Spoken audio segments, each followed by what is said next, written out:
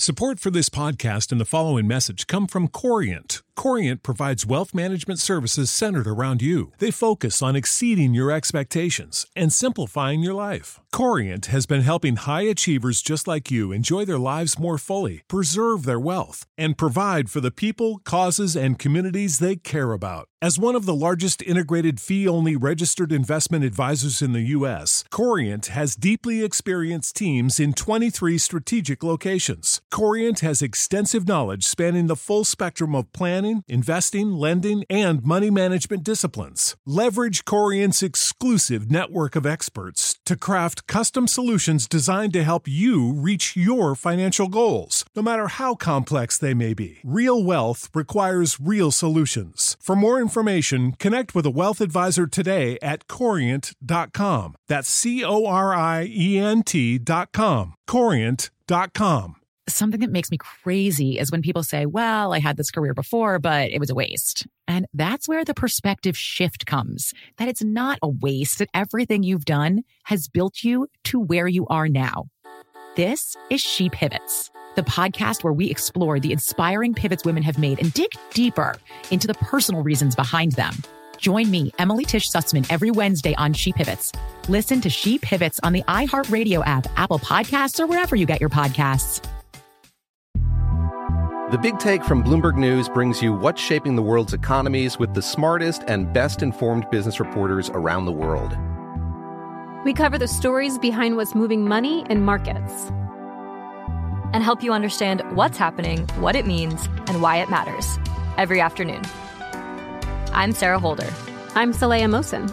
And I'm David Gura. Listen to The Big Take on the iHeartRadio app, Apple Podcasts, or wherever you get your podcasts.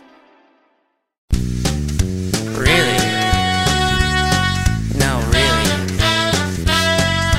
Really? No, really? Well, hello, everybody. Happy Tuesday, if you're listening on a Tuesday. If not, happy whatever day you're on. I am Jason Alexander, here with my best pal, Peter Tilden. And this is the podcast. Really?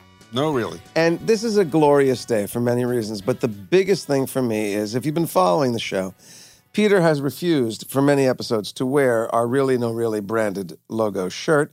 But today, you have either given in or you've risen to. No, I've given up. You're so annoying. You haven't risen to, you've given in. Yeah, I've given up. You know what? I don't care what direction you've gone to achieve this end. We look like a failed racing team. This is what it looks like. But it's fine. I'll wear the logo. All right. Really? No, I feel better. Really, I feel better about the whole thing. We've got a major... And that's good, because the topic we're doing today... I'm a little. I make no bones about it. We're going into waters that I find treacherous and scary and dark. And then I think treacherous, scary, and dark. Although in reading as much as I have about AI and ChatGPT, there are a lot of questions about the accuracy of what we're reading, and there's always an underlying reason that people are putting out information. And I'm a little bit questioning what we're hearing out of Silicon Valley, because I don't know how much you can trust the tech guys to give you transparency about what's really going on. Absolutely. So to state our Really No Really for the day, we are all aware of the emerging technology of artificial intelligence, AI.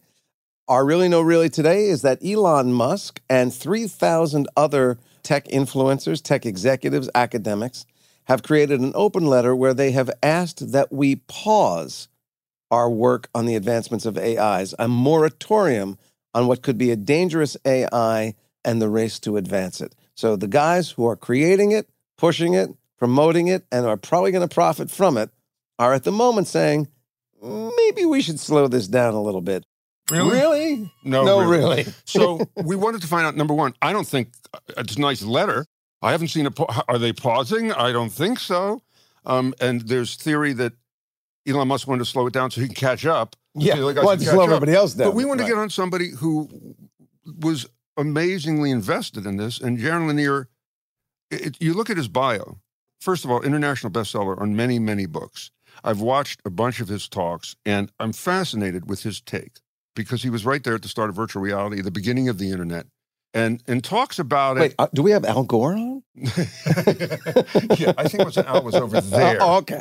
I got confused for a moment. He was named one of the 25 most influential people in the previous 25 years of tech history. Yeah. Dang. Also one of the 100 most influential people in the world by Time magazine. Really? Top 50 World Thinkers by Prospect Magazine. Really? The people who named him this, were any of them on the list? I don't know. Or is this the low-hanging fruit going, that looks sparkly? Jared, how are you? Thank you for coming on. Hi, Jared. Oh, hey, I am doing splendidly. How are you guys? You're doing Very really well. And thanks for visiting with us. I know how busy you are. And also how intelligent you are, and the fact that you would talk to us is just an immense We're always joy. impressed with people who We'll talk to who are willing to talk down to two little idiots like us. Well, you know, question- in Silicon Valley, we aspire to become as wise as Hollywood. We aspire to your ethics. We aspire to Yes. your trustworthiness. Good luck to you. And your business acumen. So Yes, I'm very here to- high I'm here bars. to learn at your feet. So God wait, bless. let me hit. So you said so many fascinating things. Number one, let's address the pause. Am I right to say? Hold on a second. So that, Well, look, the pause letter was written by a buddy of mine who lives he's a near neighbor. That's Okay. Anthony from the the Future of Life Institute. I mean, a lot of my dear friends signed the pause letter. I didn't. The problem I have with it is I think we sometimes over dramatize or sort of exaggerate what we're doing. And it sounds in the near term like we're doing it in order to be careful and safe. But I'm afraid we're actually, oh God, I want to say this in a nice way. I feel like we're kind of a little bit saturated by the science fiction movies we grew up with instead of looking clearly at what we're doing. And so, you know, we grew up on the lovely portrayal of Commander Data on the 90s Star Trek. We grew up with the Matrix movies. We grew up with the Terminator movies and so on. And cumulatively, that becomes almost like a religion you grew up with. It's like, you know, we just had a Seder and we repeat this story of leaving Egypt every year. And I think something like that happens in computer science where we see these stories of like our own programs will take over every year. And now there might be something like that could happen, but that would be some other kind of program than what we're doing now or what we know how to do now. What we're doing now is a giant mashup technology where we take everything we can get that anybody's written, anything's photographed or painted, anything people have coded where we can grab the code and we put it into this giant mashup machine. And then we can make new combinations of what's there from people. So what we're really looking at is a new giant social collaboration mediated by this amazing mashup technology. Can it do harm? Sure. Can we make ourselves crazy? Yeah. Can we screw up our economy? Yeah. Can we, we can do a lot of stupid stuff with it, but this is not Skynet. This is not this thing that's going to take over. And I feel like when we over dramatize it, when we let it become a monster, we're actually, in a way, making the problem worse. We're doing harm. So that's why I didn't sign it.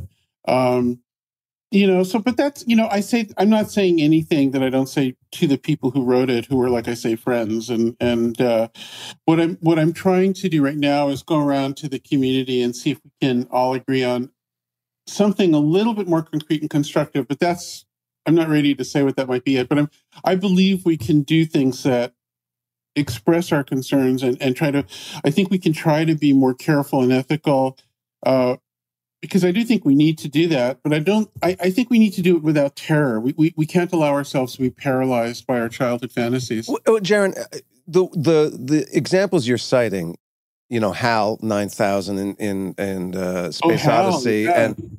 and Skynet, what seems to be dominant in those fictions is that this technology has become both sentient and self-directed. Is any of that true in what is being established right now? Well, there's a kind of edge of uncertainty about all this, because this question of what's sentient and what's intelligent is not a very well-formed or precise question. And actually, we humans treat each other as sentient as a matter of faith, if it's okay to use that word, Yeah. And I think the approach that I've come to, which is not the common one in the tech community, but I do think it's where people land after they've really considered what's going on here, is that the pragmatic choice. Is it okay to say? Can I use words like this? You bet. Of course you can. Does this offend your Hollywood soul? Oh, ow. Oh, hey, look, should I be playing softball? I'm sorry. By the way, we're doing a podcast. We are Hollywood adjacent at this point. So. Yeah, please. Yeah, all of Hollywood's about to be Hollywood adjacent. Right. But look, we should talk about the Writers Guild while we're on it, but we'll get back to that. Okay. So look, the pragmatic issue here is, does it make any difference what you think? Like, if you think that the big computer programs like the GPTs are possibly sentient or whatever, does that make any difference? Or is that just how you feel? Because sometimes you can have opinions and feelings about things, and it's really just your private thing and it doesn't matter. In this case, I think it matters a bit because people treat the programs differently in a way that could have consequence for others. Like, for instance, let's just say hypothetically, it's a few years from now and we've made our models even bigger, and we can just ask for a movie and it appears. We can say, I want to have Gone with the Wind redone by Spielberg, except with an all-midget cast, and it should be a musical in the style of Sondheim and blah, blah, blah. Okay, you do this thing. It doesn't sound like a very good movie, but anyway, we don't care because we'll make that thing. When we make it, there won't be a script because the script will happen automatically. There won't be a composer because the soundtrack will happen automatically. There won't be a director of photography because that'll happen automatically. It'll just pop out. But the thing is, there will have been writers and directors of photography and everybody who would normally contribute and get a credit in a movie will be back there. It's just that they'll have provided the example material that's mashed up to make this new thing. Right? So the process will be different. It'll just pop out of a giant statistical calculation, for better or for worse, even if it's not a good movie. But if we want to remember who created the examples that are used to create that, we can still calculate whose examples were important. Those people can get credited and paid, even if there's not any explicit stage where new things to do happen. That's interesting. Right? So the thing is, if you believe that what we have is a giant alien brain that's just totally freestanding and doesn't depend on people, you're less likely to want to adopt a system where you acknowledge the people and come up with a new kind of economy where people can feel proud for what they've done authentically and honestly. If you're willing to accept that this whole thing is just a giant mashup of people, and you're not so concerned with whether it's sentient or something, if you just treat it as a giant tool, then you open your eyes and you can have this new kind of economy where people can still be proud and paid honestly based on what they've actually done. So this thing about whether we believe the programs are sentient, there's no absolute yes or no. It's all based on faith anyway. But pragmatically, if you believe that computers aren't sentient, you have a better chance of seeing a way to make a decent society. Or let me put it another way. If you want the world to benefit people, it's just easier if you think people are special. That doesn't mean in some absolute sense people are special from the point of view of every possible alien or God or whatever. But for us, if we think people are special, we have a better chance of doing a civilization together in which people are special. I mean, it's just obvious. But Jaron, you know, what I love about all the stuff I've seen and read that you've done, it's positive, it's hopeful, which is really refreshing with all of these doom and gloom scenarios. But we told people that were fired from factories that you automated to learn code. And now they can't even find work doing that because technology is going to be writing the code. And then you read that Goldman Sachs or one of the investment firms said 300 million jobs will be eliminated. And I'm thinking, what are they teaching in schools to the next generation? And I think the head of our podcast division even said his kid will probably have a job that doesn't even exist today. So how do you take that into consideration when we're looking out for people to tell those people, what should we be doing to make sure you're not disenfranchised? Well, look, the future is going to be different from the past. And I think it's it's a fool's game to try to solve all these things perfectly in advance. But can I give you like sort of one scenario that I think is hopeful and you know, I'm sure it's not perfect, but it's like a start. So here's the scenario. Where I live, part of the time is at the top of the ridge in Berkeley, California. And before the recent extraordinary rains, we went through a tremendously damaging series of fire seasons. Right. You know, with for us, it meant 5 mandatory evacuations. Wow. And the fire marshal came around and said, you know, you really shouldn't count on your neighborhood continuing to exist. Maybe, you know, in LA, people are familiar with this problem. Certainly people in Malibu are very familiar with this problem. And I became really interested in, like, why does our neighborhood still exist? Why hasn't it burned down like so many other places? And what I realized is that sometimes the city and county get people to trim their trees or improve their roofs. Not that often, because we're all really prickly and difficult up there. Sometimes somebody will fix the area around their own house and whatever. But there's this whole other thing in between, which is the people who are hired to trim the trees and be the gardeners and keep the grounds. They talk to each other over the fences, and they coordinate to reduce fire threat by reducing how trees touch each other and stuff. You know, and I was like amazed that this is going on unofficially and without any mandate. A lot of them are undocumented. A lot of them don't speak English. Some of them are multi-generation American citizens with great businesses and are doing well. Some of them are marginal. But I was amazed that these people are there keeping us alive. So why am I talking about them? Because there's also a prototype robot we play with at the lab once in a while, which looks like a mechanical snake that can slither up trees or phone poles and do trimming and then slither down. It looks really cool. It's not quite ready for prime time yet, but some kind of robot will be out there doing trees at some point. And the question is, what happens to these people? Right? So it's not a factory job, but it's a blue-collar job. Right. So I want to give you a vision of what happens to them, all right?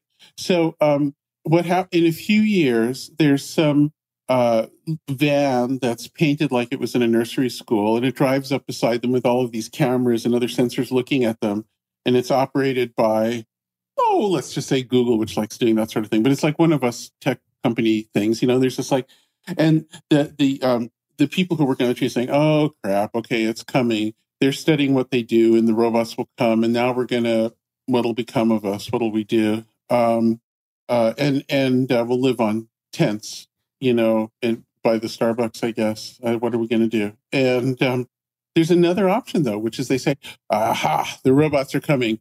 We're going to form a data union, and we're going to negotiate for them to get data from us. And we're going to not be a manual labor class anymore. We're going to become a new creative class, like all those fancy writers and set designers and composers and all those people. We're going to be the new creatives. And the way we're going to do it is every single year, we're going to start designing extraordinary things in trees. We're going to trim trees so that they're also holograms. We're going to trim lawns so that they have mazes in them. We're going to do all these incredible things, and we're going to go through fashions. And then people are going to want that, and they're going to ask for it from their robots. And the robots are going to depend on our designs, and we're going to get royalties from it. So instead of becoming a dependent class, once things are automated, there's this option to create a new creative class where there wasn't one before, because the technology makes that possible. All right. That's the sort of buzzword for that approach of inverting everything and making it a person-first technology. We call that data dignity.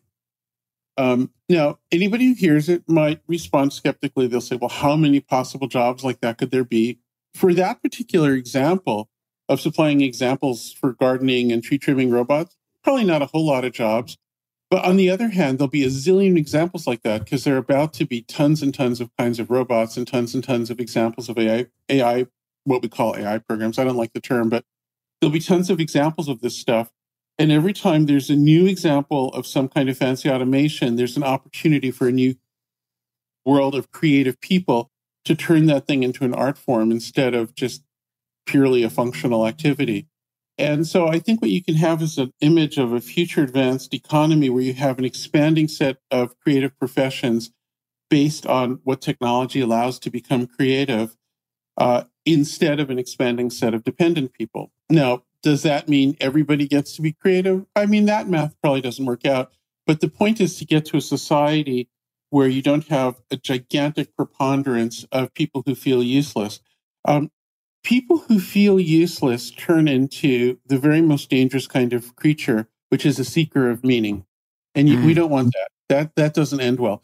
So we want to have this pleasant concordance, this pleasant consilience between economic value, personal meaning, personal connection and provision of things that are valued on other terms with other people. That's what we want. That's how you make a decent society. And that sounds amazing.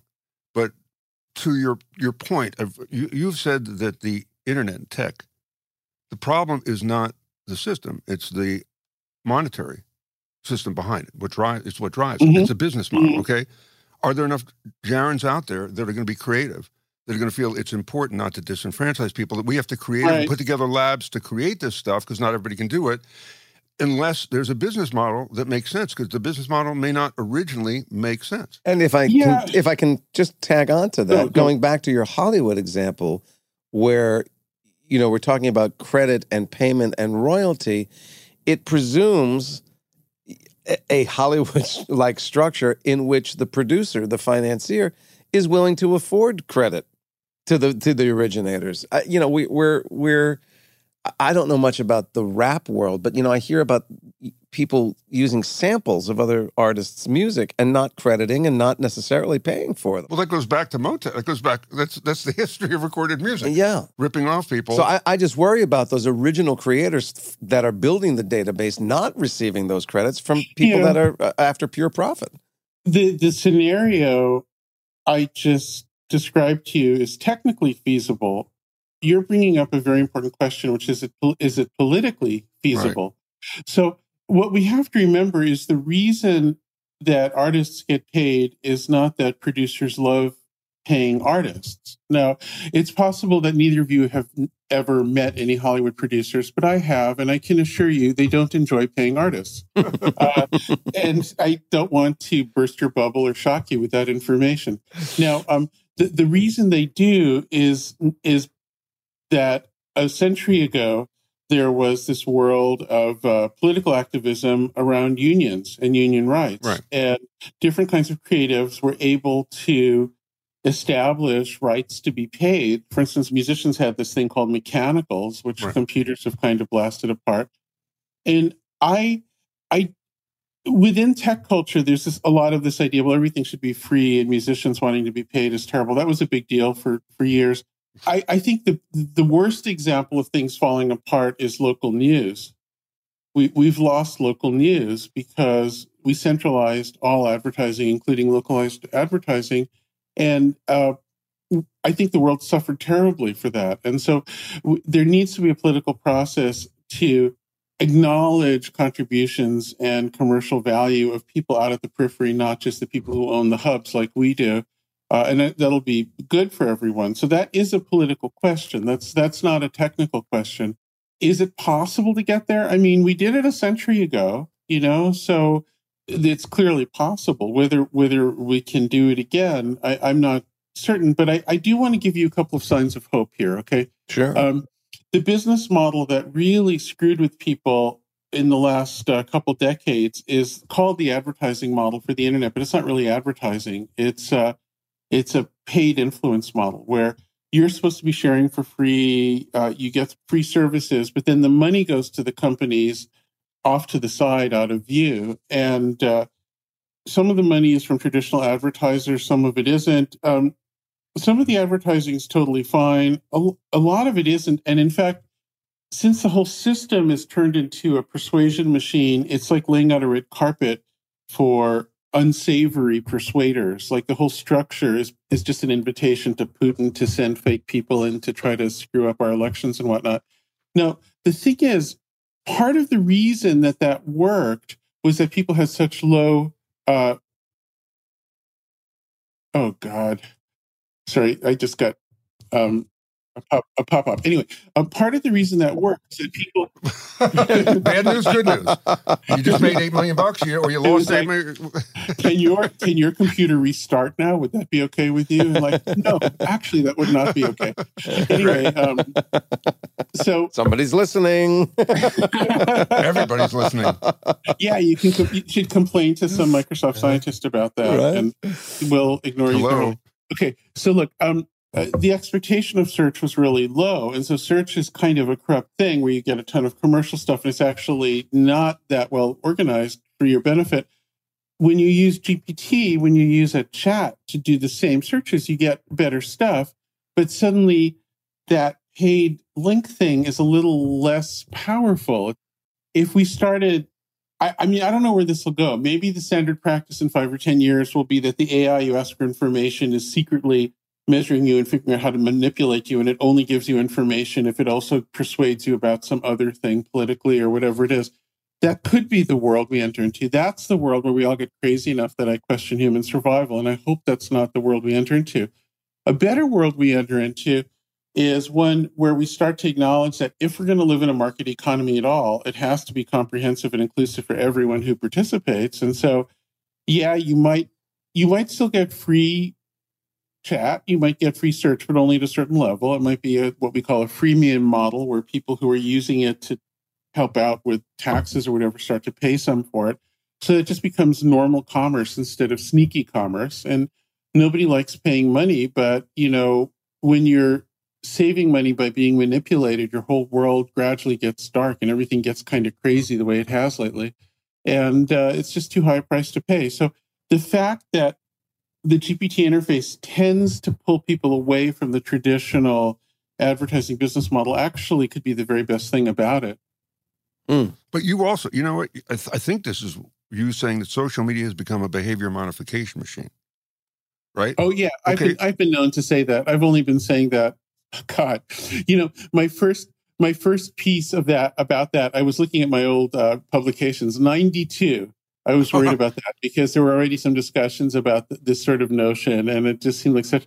And if you really want to go back, there's some other people like Norbert Wiener who were saying it in 1950. So, but that's worrisome. If I don't know how I'm being moved, and there are tech companies that are becoming more and more powerful, and like AI is this Wizard of Oz thing over there, but it's really people behind it who are putting in the algorithms. Where did that metaphor come from? Yeah, sure. Right? I mean, it's their people. And I don't know what their agenda is. And I don't know how pure their agenda is. So all of a sudden, I'm moving in a direction that I'm not even capable of understanding, knowing, and I don't know that I'm moving there. That to me is really, that sounds dangerous. Right. Yeah, that's a horrible, creepy thing. And it's resulted in, I think it's really made the internet into overall a negative force in the world, which breaks my heart because I worked so hard to try to make the internet work, that was, in the latter part of the last century. And it's sad. It's devastating how it turned out when you look at the statistics on teen mental health and suicides, when you look at what's happened to politics around the world a few years after Facebook shows up consistently, when you look at, as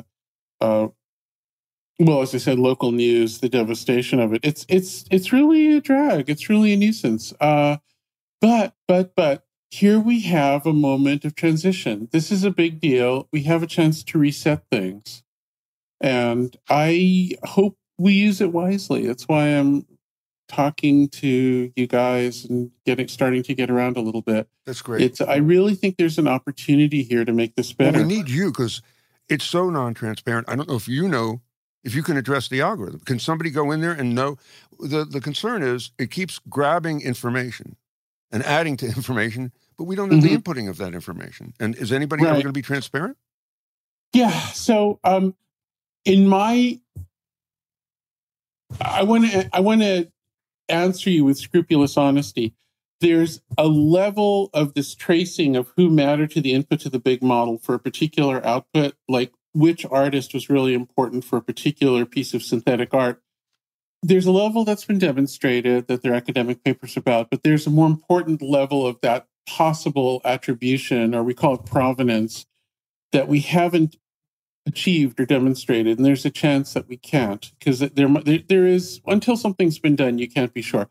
My very best guess as an informed computer science is that we can do it, and we will. For them, I think an interesting question is, why haven't we? Because it means that other things were prioritized, and perhaps those priorities weren't the right priorities, and that might have a little bit to do with the science fiction culture of wanting. I think the whole internet has this problem of being unnecessarily obscure. Like, the whole internet is based on having this chaos where you don't know where anything came from. And there's not any particular reason for the internet to be that way. That was a choice. And it's possible that we really want this science fiction scenario of this mysterious thing, even if we think it might kill us, that there's something, the draw of building that is just so powerful. The mythological intensity of it just gets to people. So that there might be something like that, but we just have to kind of blow past that, and we have to do what we can to measure provenance, and that's going to be a bit of a technical project. It's not going to happen tomorrow, but it can happen pretty soon, I think. Hopefully.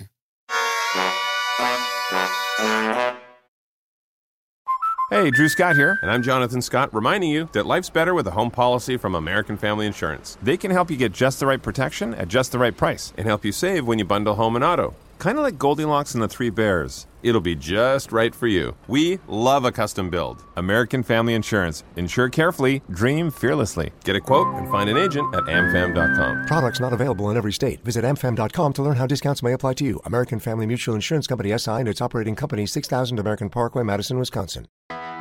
I'm Hannah Storm, and my podcast, NBA DNA with Hannah Storm, digs deep into the history of professional basketball, along with my own, as one of the first female sportscasters. Now let's get you up to speed on what else happened around the NBA today. We talked to all sorts of people I interacted with, from Dr. J to Charles Barkley, and recap iconic moments. Yes, he's got it. Here he comes.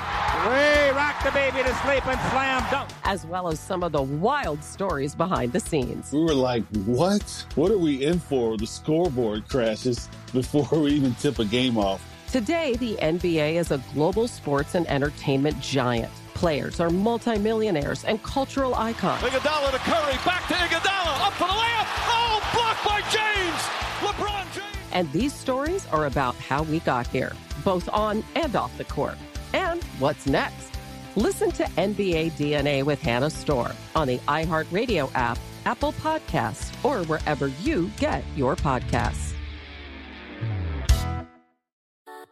Something that makes me crazy is when people say, well, I had this career before, but it was a waste. And that's where the perspective shift comes, that it's not a waste, that everything you've done has built you to where you are now. This is She Pivots, the podcast where we explore the inspiring pivots women have made and dig deeper into the personal reasons behind them. Join me, Emily Tish Sussman, every Wednesday on She Pivots as I sit down with inspiring women like Misty Copeland, Brooke Shields, Vanessa Hudgens, and so many more. We dive into how these women made their pivot and their mindset shifts that happened as a result. It's a podcast about women, their stories, and how their pivot became their success. Listen to She Pivots on the iHeartRadio app, Apple Podcasts, or wherever you get your podcasts.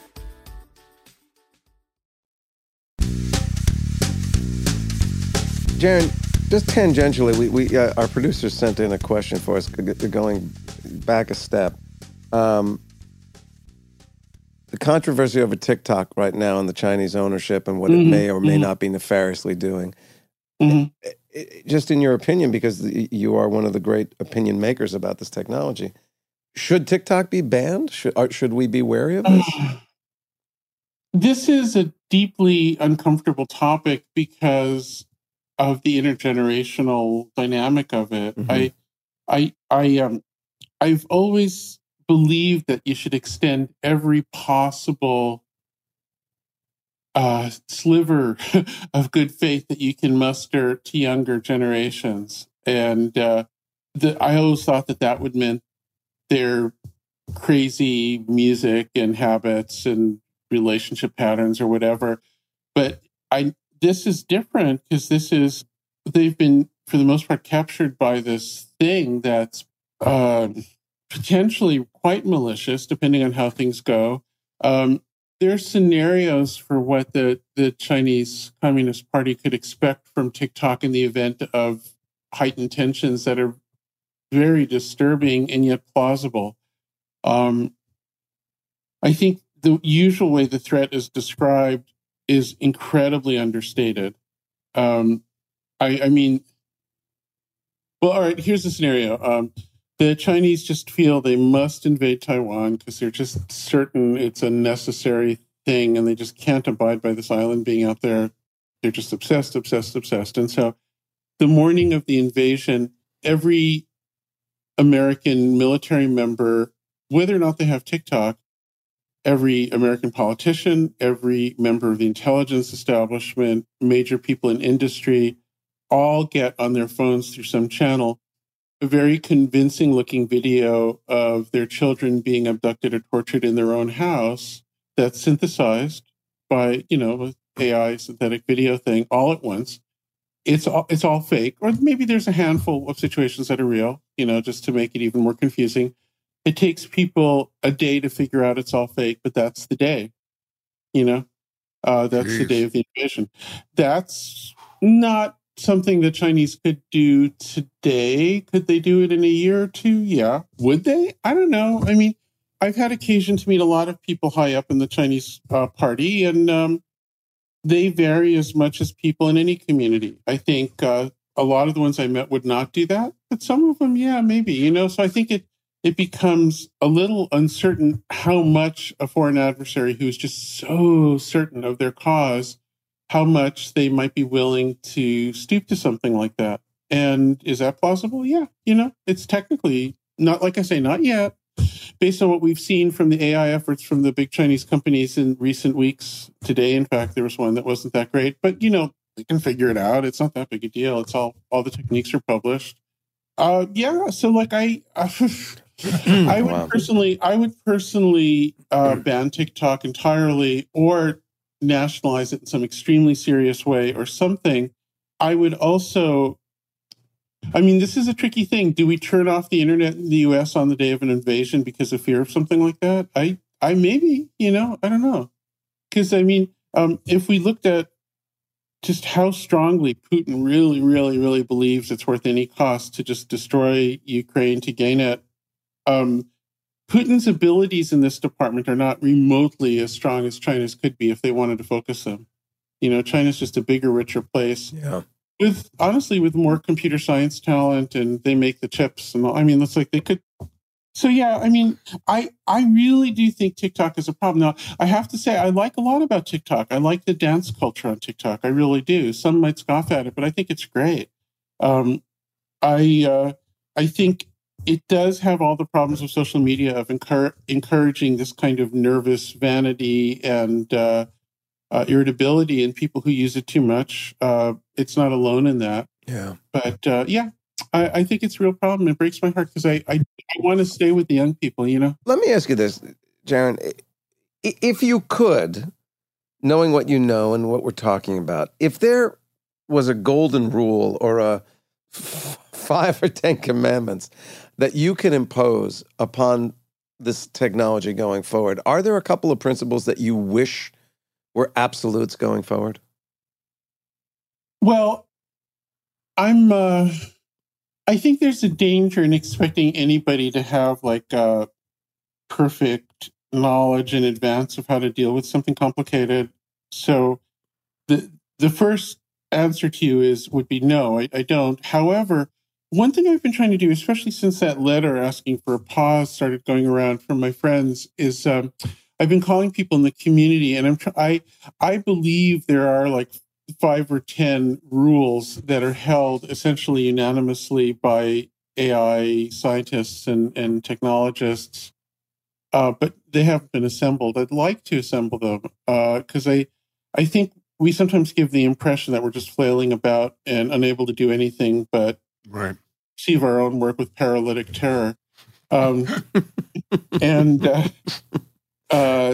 So, for instance, I believe everyone thinks that there should be a quantitative limit on how much an algorithm can model a person and manipulate that person without the person's informed consent. So it can't be an absolute rule, because a little bit of that's going to happen just to sort of figure out how you like your pizza delivered, whether you want the pizza person to knock on the door or just leave it by the door, like that kind of thing. There has to be a little bit, but we can quantify it and say, there's not going to be more than that. Another thing is people feel universally, so far as I can tell, that deepfakes need to be not only identified, but identified in an actionable way, meaning not super fine print.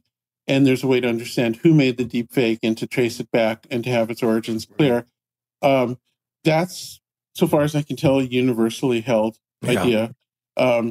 Another one is people feel very strongly that there should be informed consent with any presentation of a fake person, a person who isn't real or is a modified version of a real person, that should be very strongly identified in a very clear and actionable way, in an informative way. So there are things like that where I think we have community consensus. And it's important to point that out because I've lost count, but there's something like 20 processes going on in the world where there are people having meetings and talking about principles for AI policy. And I've been involved in these types of processes. I co-founded the Data Protection Advisory Board in the EU many years ago that eventually turned into the European Union's privacy framework. And it took decades. I'm not exaggerating. It's like this gigantic thing. And what came out was pretty confusing compared to what the original goal was. And I'm not anti-process. I think it's great that these things, but it's like, it's a slow thing. And if we already have some consensus principles, we should at least acknowledge that so we don't appear as a community, like I say, to be just afraid of our own work. We have to be able to at least say what we actually do agree on. And there are some things like that. Wow. Well, we're going to do this later, but I'd love to do this in front of you. Jason had a theory about why tech can be so popular and why we're okay to give it all up. It's the 5 words to why. Well, I do believe all tech, where we're going, all AI, all the internet, all the tech boils down to 5 words. And here's the 5 words. Okay. I don't want to do it. I don't want to do it. You want to vacuum the bedroom? I don't want to do it. You want to drive? Laziness. I don't want to drive. Yeah, I don't want to drive the car. I don't want to do it. Let's get a self-driving car. I don't want to. I don't want to clean my house. I don't want to vacuum. I don't want to do it. Yeah. No, I'm there with that. I think the important question is, what do you want to do? I would like to be. You know what? I would like to be informed enough, and this is not offensive to you because I couldn't wait to talk to you, that I don't have to talk to you to find out what's going on. And I have to rely on somebody else to tell me what's going on, who has to fight for transparency. I use my computer. I'm on the internet. I'm on Facebook. I would like to know what's going on with these products. Well, and I don't know that we'll ever know what's going on. Yeah. I mean, you'll find yourself more informed within a week or two if you get off Facebook and Twitter. Like, that stuff's garbage. Yeah. Got good stuff on it, but whatever is worthwhile on it will get to you other ways. You'll see. What do you do? What are you on? Like, if we look, what apps, what do you download? What do you look at? Or do you have to look at everything because of research?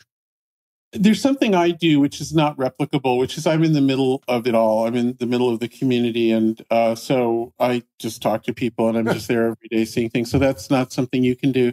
However, I read a few good newspapers every day and I subscribe to them and pay for them like a good mensch. And they include the New York Times and the Guardian and the Post, and so I read things that are well edited and considered and curated, of which there are many.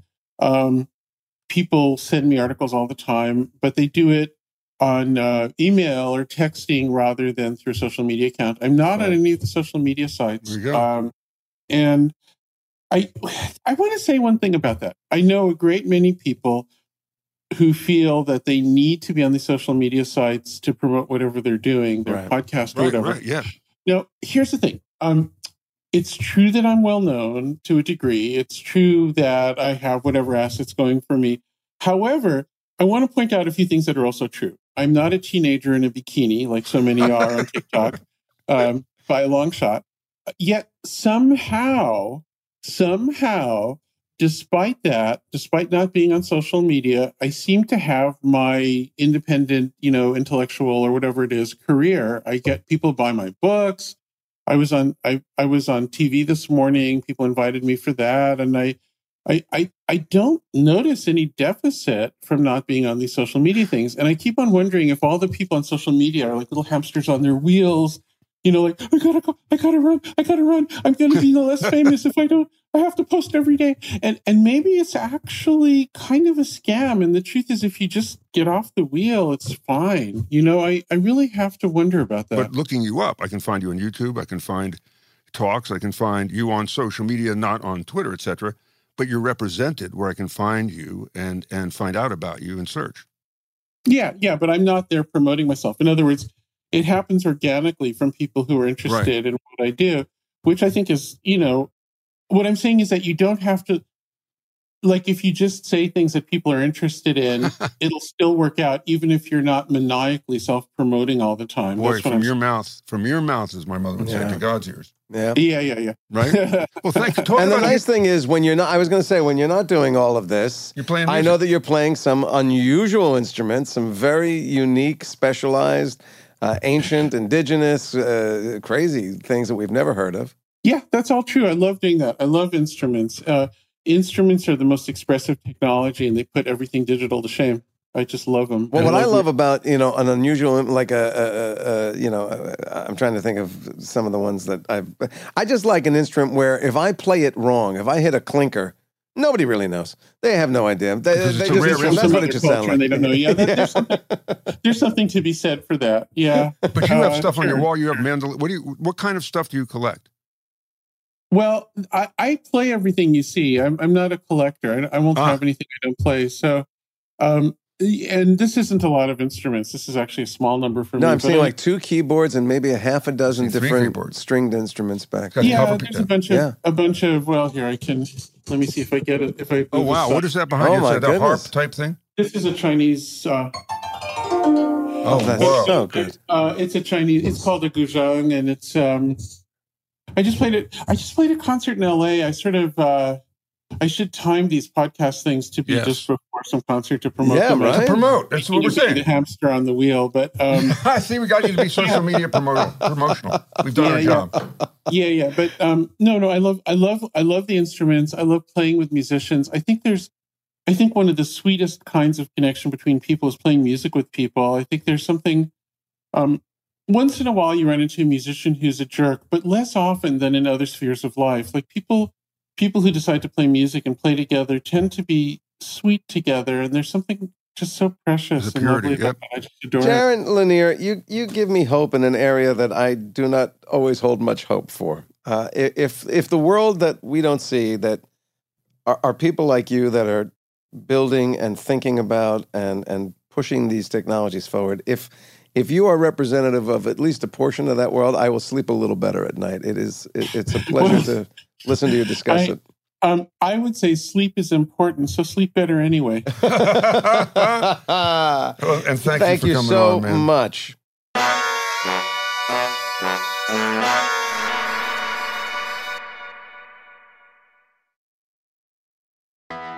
I'm Hannah Storm, and my podcast, NBA DNA with Hannah Storm, digs deep into the history of professional basketball, along with my own, as one of the first female sportscasters. Now let's get you up to speed on what else happened around the NBA today. We talked to all sorts of people I interacted with, from Dr. J to Charles Barkley, and recap iconic moments. Yes, he's got it. Here he comes.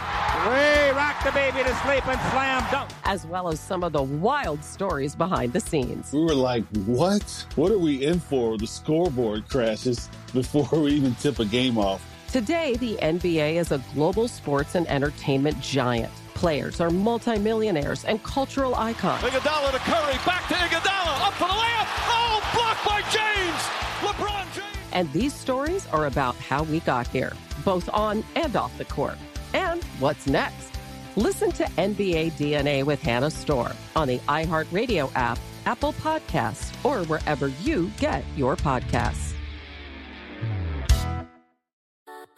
Something that makes me crazy is when people say, well, I had this career before, but it was a waste. And that's where the perspective shift comes, that it's not a waste, that everything you've done has built you to where you are now.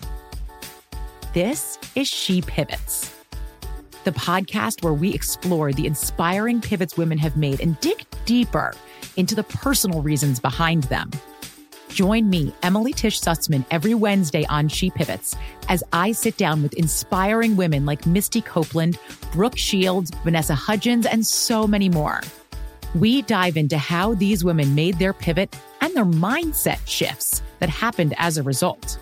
It's a podcast about women, their stories, and how their pivot became their success. Listen to She Pivots on the iHeartRadio app, Apple Podcasts, or wherever you get your podcasts. The Big Take from Bloomberg News brings you what's shaping the world's economies with the smartest and best-informed business reporters around the world. Western nations like the U.S. and Europe. Mexico will likely have its first female president. And then you have China. And help you understand what's happening, what it means, and why it matters. He'll get his yo-yos to Europe in time. But the longer this drags on, the more worry he's getting. They knew that they needed to do this as fast as they possibly could to get a drug on the market as fast as they could. I'm David Gura. I'm Sarah Holder. I'm Saleha Mohsen. We cover the stories behind what's moving money and markets. Basically, everyone was expecting, if not a calamity, certainly a recession. But the problem is that paperwork, as our reporting showed, is fake.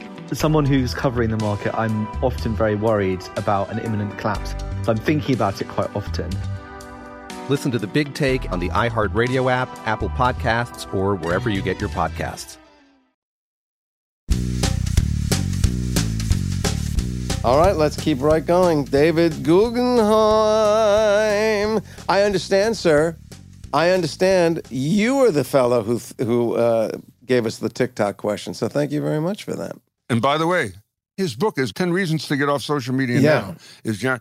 Watching him, you wonder how do you develop into that? How do you become that guy? Well, as you know, because so you've read his background, he's had an extraordinary life of some real challenges, but also that intelligence that is so obvious was obvious from the time he was a very young lad. And what's so reassuring is usually when I meet people who are that brilliant and especially that young, they have real problems as adults. He seems to be a very happy, positive, optimistic guy. What makes me laugh is, so how do you know all this stuff? Well, I walk three houses over, and I ask Elon what's going on, and I go over, and he's working with Microsoft. That's like Barry Gordy, the genius of Motown. Yeah. How did you find all this talent? They lived within a 2-block radius. I mean, So his life, I can't even imagine. So Jay, I wanted to ask you a couple things. So it's kind of a quiz. The article is called "Mind-Blowing Things Artificial Intelligence Can Already Do." Yeah. There's some here that can't. You tell me if it's true. If I think artificial intelligence right now can do this thing. Okay, go ahead. It can read. It can learn and read communication, report back the essential information. Well, he just said it can't actually. Yeah, it kind of learns. So yes. Summarized bot can be used in Facebook Messenger, Slack, and relies on natural language processing, machine learning, artificial intelligence. Okay, talk English, because I don't know what the hell this is. Yeah, it's a yes. Okay, yes. It can see. Can it actually see? Can artificial intelligence see? Yes, I think it's using cameras and it's recording and analyzing data, so yes. Well, yes, like in self-driving cars, facial recognition, payment portals and all that, so it can see. Can it hear and understand? Yes, of course it can, because if I'm saying, hey, Siri, do me a blah, it must be hearing me and understanding what I'm saying. But it can detect gunshots, analyze the sound, and then report it to agencies. What's the report? Hey, there were gunshots? Or does Where it happened, how it happened. I heard gunshot. Pretty wild. Okay. Can it smell? Can it smell? I would imagine yes, because we have detectors for methane, we have detectors for carbon monoxide, so I'd imagine yes. Not yet. There are artificial intelligence researchers who are currently developing AI models that will be able to detect illnesses just by smelling a human's breath. Okay, but wait. So are you saying that there is technology that can smell? But detection of like I said, chemical compounds and breaking it down through smell. Right, yes. There are dogs that can smell cancer cells on it. I understand that. You didn't ask me the question. You said, can it smell? Things are smelling. I always There's know when I do technology these that is quizzes- smelling. Quizzes with him. Don't make me to be an idiot. I had the right answer. Just because chatbot can't figure out what it's smelling is not my fault. It has a nose. I just want to point out here, when people say, is he anything like George? And I say no. It's not necessarily true. All right, does it understand? I have more money than George. Yeah, well, George goes, where's my money? Where's my money? And by the way, just as an aside, do you know that Jason still has clothing from George that he's still wearing? That's absolutely right. Why would you throw out a good shirt, as my mother would say? Chatbot said that. Chatbot said to me, is he still wearing the clothing from Seinfeld? Can it understand emotions? Again, I have seen technology that through facial recognition can read at least the expression of an emotion. Body language and also watching facial expressions and analyzing during emotional movies, etc. Yes. Can it debate? That's a really good question, because that's one of the things I was interested in.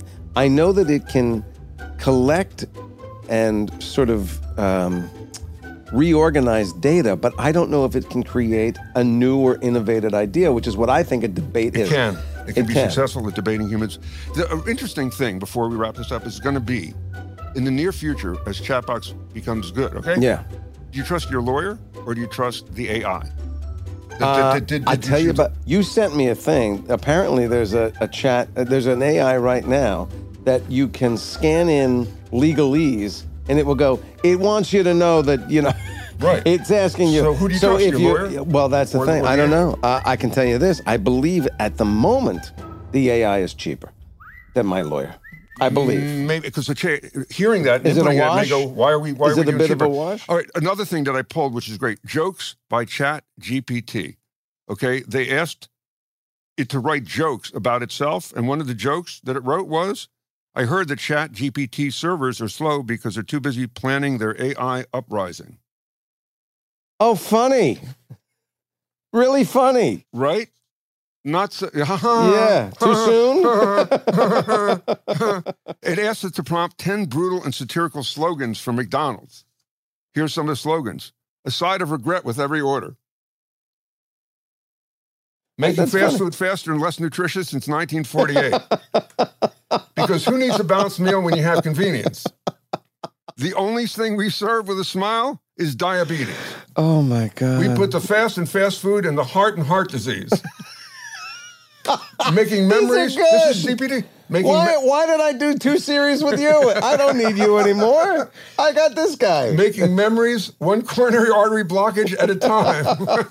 Is that fascinating? You know what? I know. Not bad. I know. Yeah. I'm going to be the next Jerry Seinfeld. Brought to you by Chatbot. I would wonder if you put in every one of Jerry's routines, observational routines, if it would come up with a 5-hour energy. Who needs 5-hour energy? Yeah. There you go. You need 2 hours, 8 hours. David, what did we miss today? What was of note of interest? I would imagine quite a bit. No, actually, quite the opposite. I mean, there was obviously with Jared, there's a tremendous amount of information there. And with the TikTok stuff, it's, obviously has been in Congress. You see all these young creators that are saying, this is my livelihood. You want to ban it.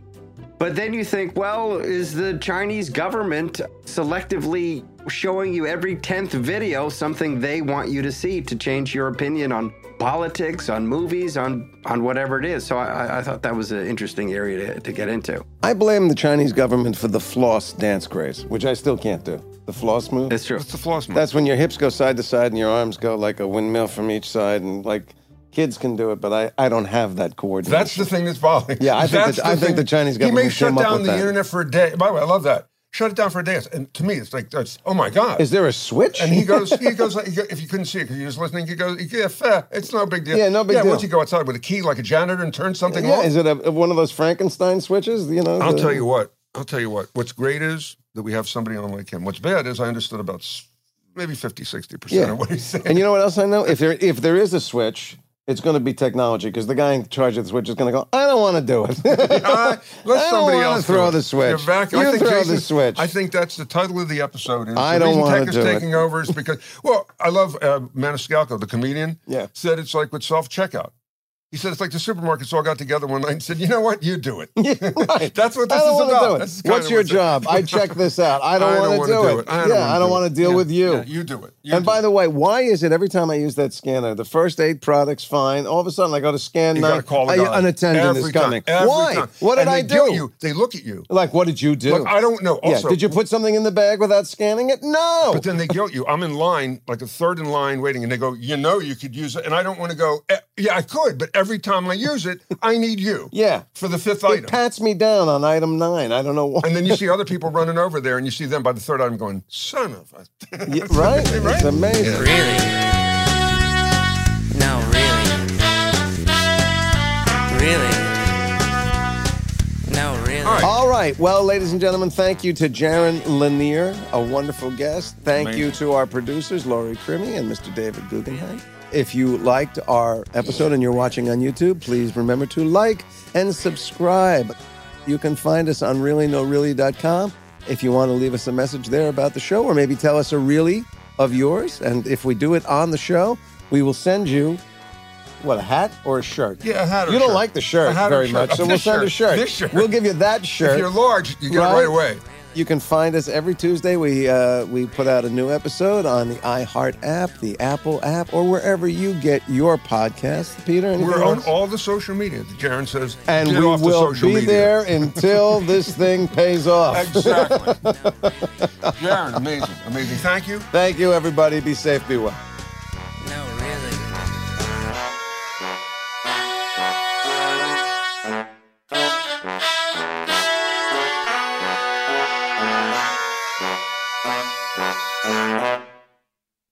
Something that makes me crazy is when people say, well, I had this career before, but it was a waste. And that's where the perspective shift comes, that it's not a waste, that everything you've done has built you to where you are now. This is She Pivots, the podcast where we explore the inspiring pivots women have made and dig deeper into the personal reasons behind them.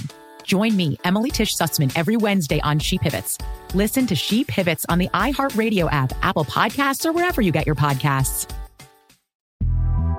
The Big Take from Bloomberg News brings you what's shaping the world's economies with the smartest and best-informed business reporters around the world. We cover the stories behind what's moving money and markets. And help you understand what's happening, what it means, and why it matters. Every afternoon. I'm Sarah Holder. I'm Saleha Mohsin. And I'm David Gura. Listen to The Big Take on the iHeartRadio app, Apple Podcasts, or wherever you get your podcasts. I'm Saleha Mohsin, and I've covered economic policy for years and reported on how it impacts people across the United States.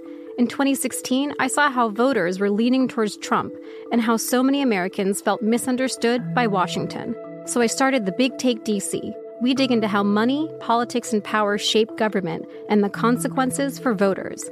With new episodes every Thursday, you can listen to The Big Take DC on the iHeartRadio app, Apple Podcasts, or wherever you get your podcasts.